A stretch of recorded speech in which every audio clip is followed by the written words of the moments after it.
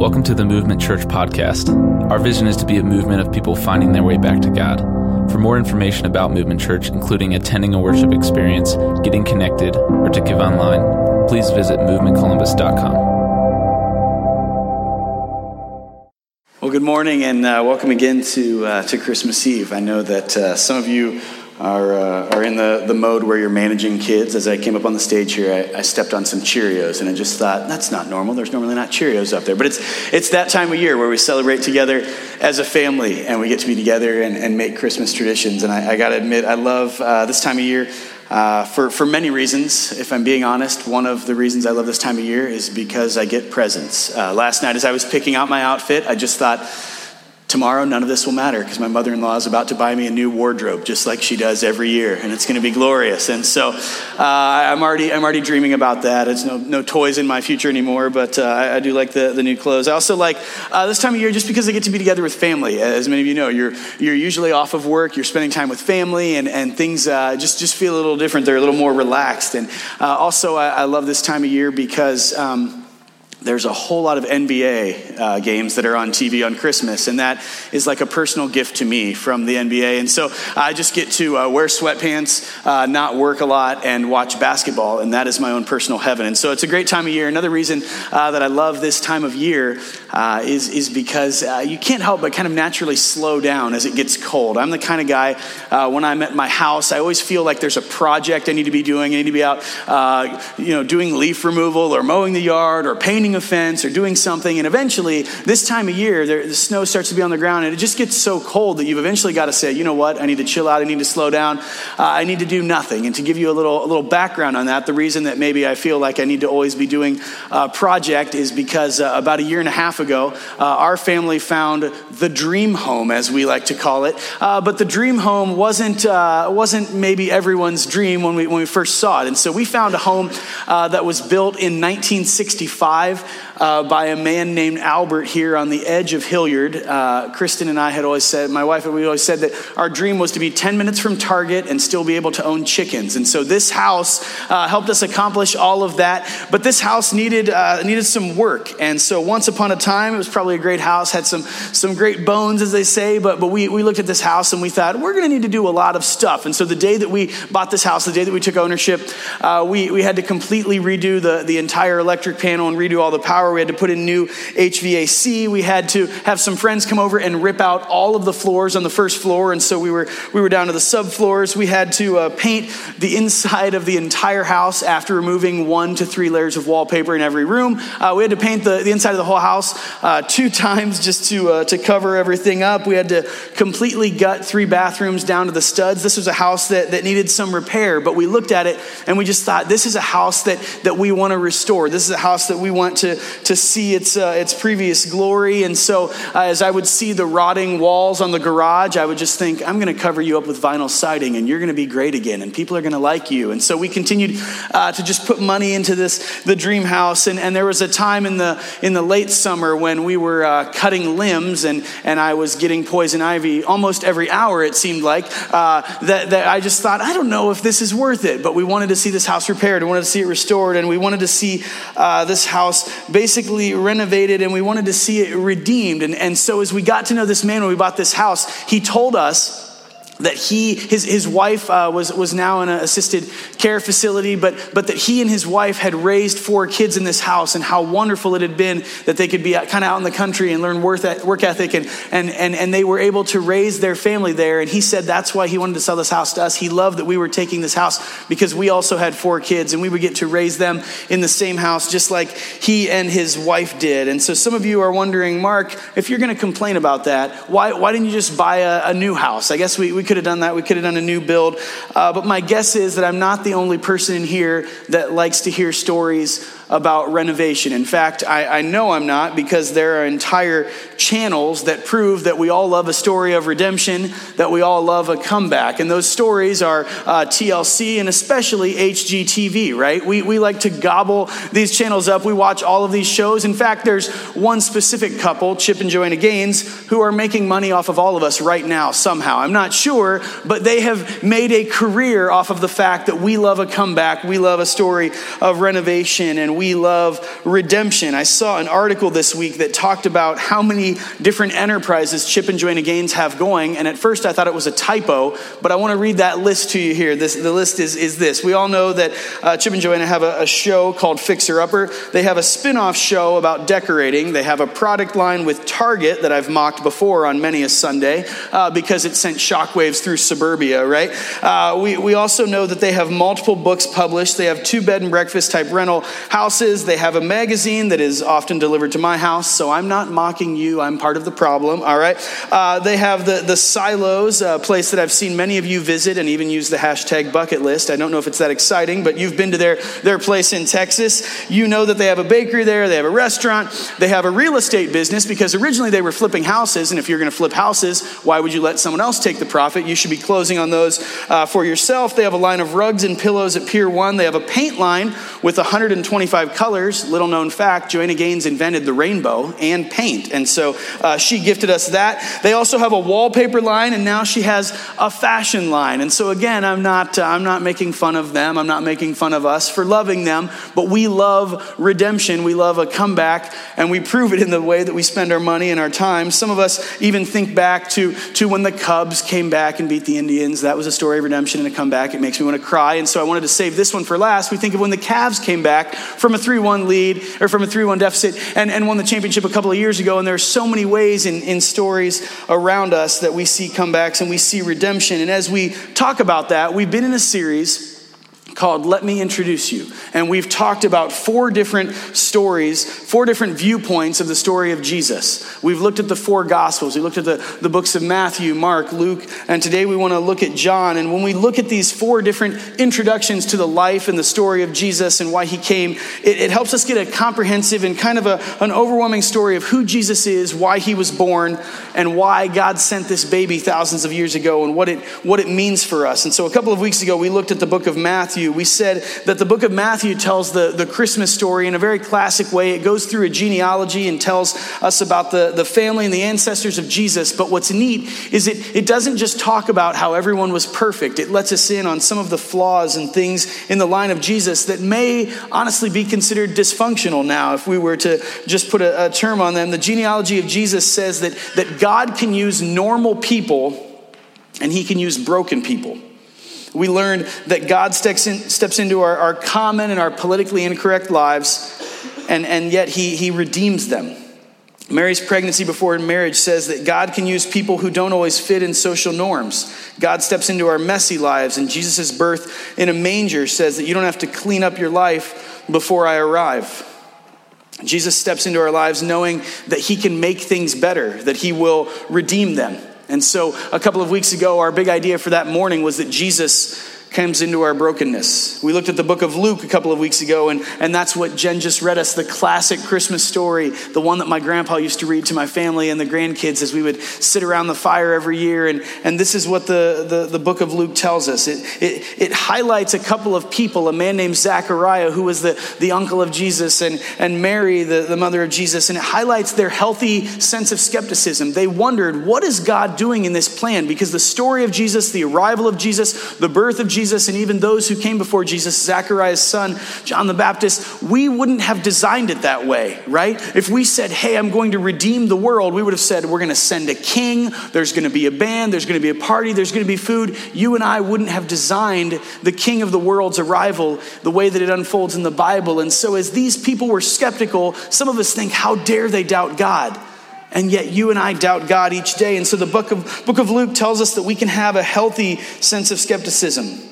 Luke writes down this orderly account, and he goes through the story so that we can be thinkers, so that we can gather the facts, so that we can say, yes, God had a plan, and yes, God was working, and we can take our skepticism to God, and we can let that flex our faith muscle, and we can let it strengthen our faith. Jesus not only came for our brokenness, but he came to us knowing that we were doubtful skeptics, knowing that we would have questions, but knowing that he was the answer to those.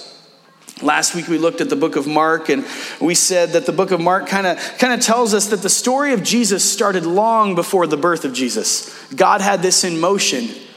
That all of recorded history is God's story. From the Old Testament to the New Testament, this wasn't a B plan. This was God's story of redemption all along. And we can see that God was moving. And the book of Mark tells us that this story has always been about Jesus. This was about his glory and no one else. And the book of Mark tells us that Jesus gives us a picture of communal and sacrificial love because Jesus came to this world into our brokenness. And Jesus came because we're skeptics, but he came to show us real love. And so this morning, as we finish up, I want to just quickly highlight some things in the book of John as we capture this fourth perspective of all of the Gospels. And so if you've got a Bible, you can turn there to the book of John, chapter 1, verse 1. If there's a Bible under your seat, there should be one there around you. If you want to turn with us, it's page 809. Page 809, and I want to read John chapter 1, verse 1, and kind of tie up the bow of these four pictures of Jesus. This isn't a classic Christmas passage in a story, and yet I think it illuminates exactly what God's plan was all along, why he sent a baby, and what that means for you and I. And so John chapter 1, verse 1 on page 809 says this. It says, "In the beginning, the Word already existed." When it says the word there, it's talking about Jesus. It goes on to say, "The Word was with God, and the Word was God. He existed in the beginning with God. God created everything through him, and nothing was created except through him. The Word gave life to everything that was created, and his life brought light to everyone. The light shines in the darkness, and the darkness can never extinguish it." See, we talked in so many ways that God sent his son, Jesus, as a baby into this world. And some of us think, well, that's not how it should have been done. That's not the best way possible. And yet we said that Jesus came for our brokenness. Jesus came to this world for you and I. He came in spite of the fact that we were skeptics. And he came to show us love. And we see his presence alongside God for all of history, and looking back through the account of creation, through everything that God has ever done. Jesus has been there knitting this structure together, holding the structure together. You and I were created, and it says that we couldn't have been created without him. We were created by him and for him, because of him. And yet, even though he's one and the same with God, even though he was with God and with the glory of God in heaven, he came to this world. He was sent to this world. And this passage says that he became flesh. The Word was with God and the Word was God, but the Word came to this world as a baby, and he was inserted into our story, and we see this story unfold. This passage kind of supports and summarizes everything that these other three accounts have said. This is who Jesus is. This is why he was sent. This is why he came.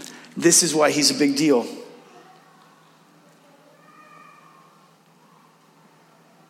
But the reason that he was sent is not just so that it would be a great Christmas story. He was sent because we needed him to be sent to this world. Because God had created man and woman to be in relationship with him. God had created us to know him. And yet we think we don't need him. We know a better way. We know another way. We're going to do things on our own. And we separate ourselves from God. And so God sent Jesus to redeem our story. God sent Jesus to repair our story. God sent Jesus to restore the lives of you and I and fix up the broken things in the ways that we've fallen off track. We're just like a house that needs some work. We're like a house that needs some TLC, because in our story, there's a little disarray. There's sin. There's you and I choosing our way above God's way, and putting a gap between us and our Heavenly Father. And if we skip to the 3rd chapter of John, this account goes on. You know these verses well. John chapter 3, verses 16 and 17, telling us that Jesus didn't just come to this world and didn't just put on the flesh and become man, but that he came with a purpose. John 3:16 and 17 says this: "For this is how God loved the world. He gave his one and only Son, so that everyone who believes in him will not perish, but have eternal life. God sent his Son into the world not to judge the world, but to save the world through him. And so the arrival of Jesus is a crossroads for you and I. Our knowledge of the presence and existence and glory of Jesus is a crossroads because we're faced with the fact that we're not on a level with God. We're broken down. We're flawed. We've chosen our own way above God's way, and we're defined by our sin and our choices. And so we're separated from God. And this verse says that God sent Jesus knowing that we're separated, knowing that we're broken down, knowing that we need restored, knowing that we need redeemed. He sent Jesus to give his life so that our belief in him would close that gap and would give us relationship with him. The arrival of Jesus is a crossroads. It's a crossroads to say, this is the direction that I've been heading in. Is this where I want to go? See, once we realize that our lives are headed into a place of selfishness, of emptiness, eventually all of us in our life realize that we're headed toward things that we've thought would make us happy. We're headed toward things like presents and things that seem so great but ultimately let us down. We're headed toward things that are man-made earthly pleasures.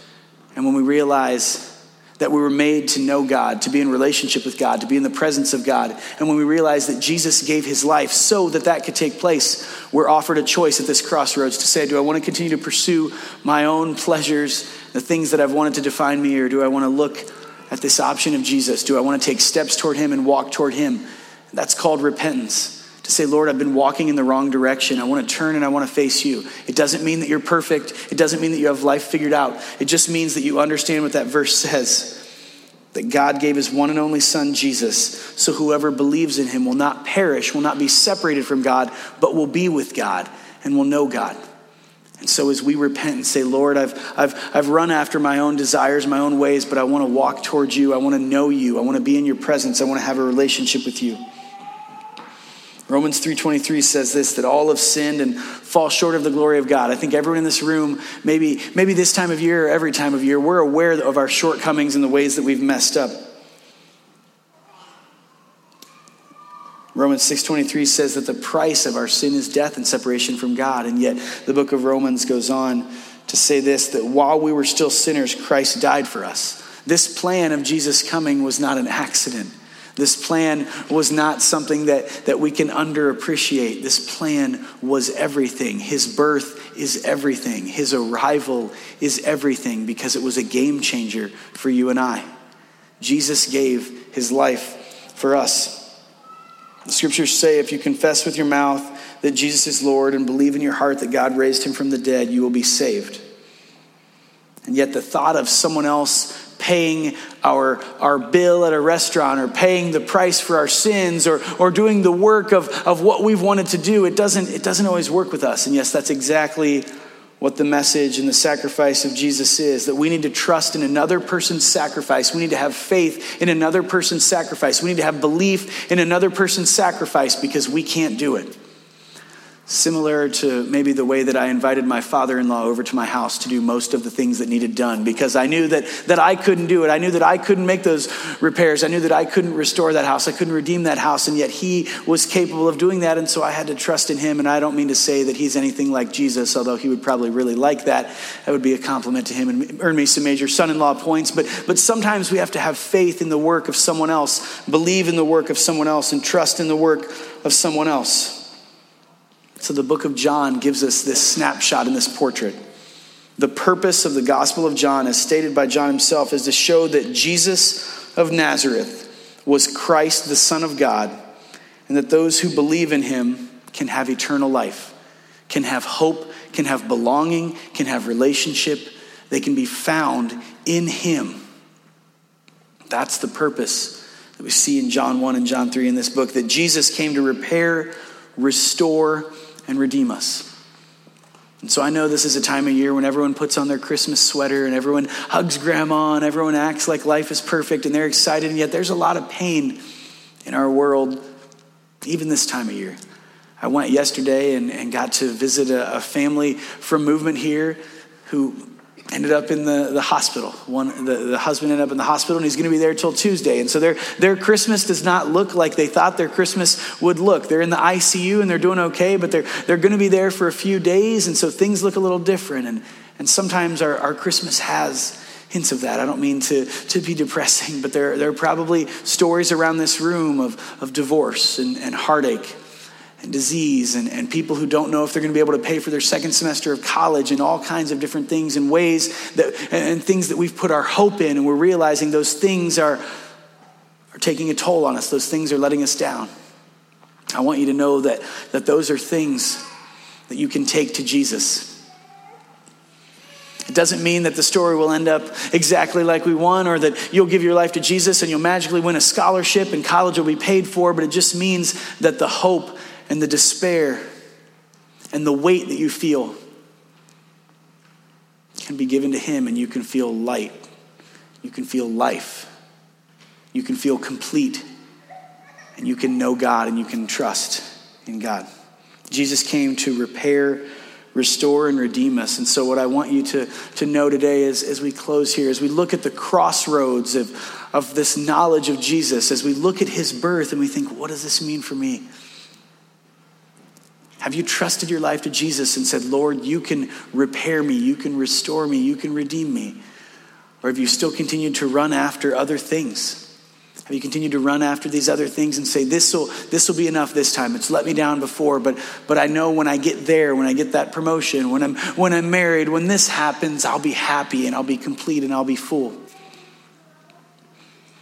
I want you to know that Jesus came as a baby, fully God and fully man in flesh, so that your life could be full, so that you could know hope, so that you could have everything.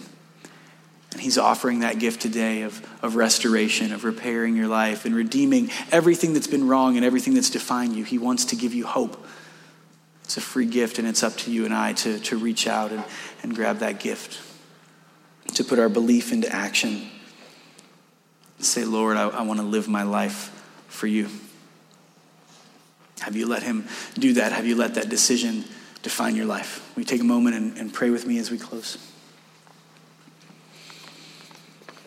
God, we're excited to be together to celebrate Christmas, and we're excited to make traditions and be together as a family.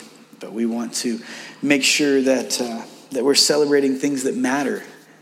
We want to make sure that we're celebrating the most important thing. And so, God, I pray if there's anyone in this room that for the first time is realizing that this year is not just about Christmas music and presents, but they're realizing that, Lord, you sent your son Jesus so that they could know hope, so that they could know life, and they could know life to the fullest. God, I pray that they will trust you, that they will let that simple decision change their heart and change their life, that they'll say, Jesus, I trust that you are who you said you are, that you came to this world to repair me and to restore me, and Lord, I want to live my life for you. I want to have eternal life and relationship through you. God, I pray that we'll just take a moment today and write our hearts before you and ask ourselves that question.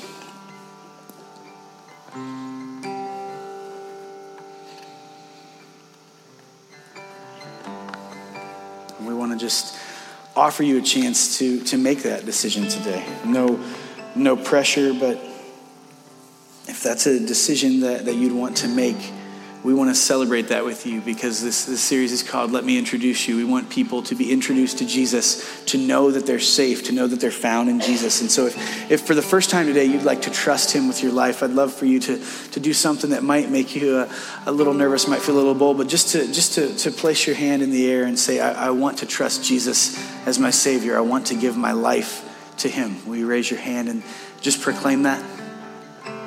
You can indicate that on the Next Steps card, and we would love to follow up with you and celebrate that with you. But we want to not miss an opportunity today for you to say, Jesus, I give you my life.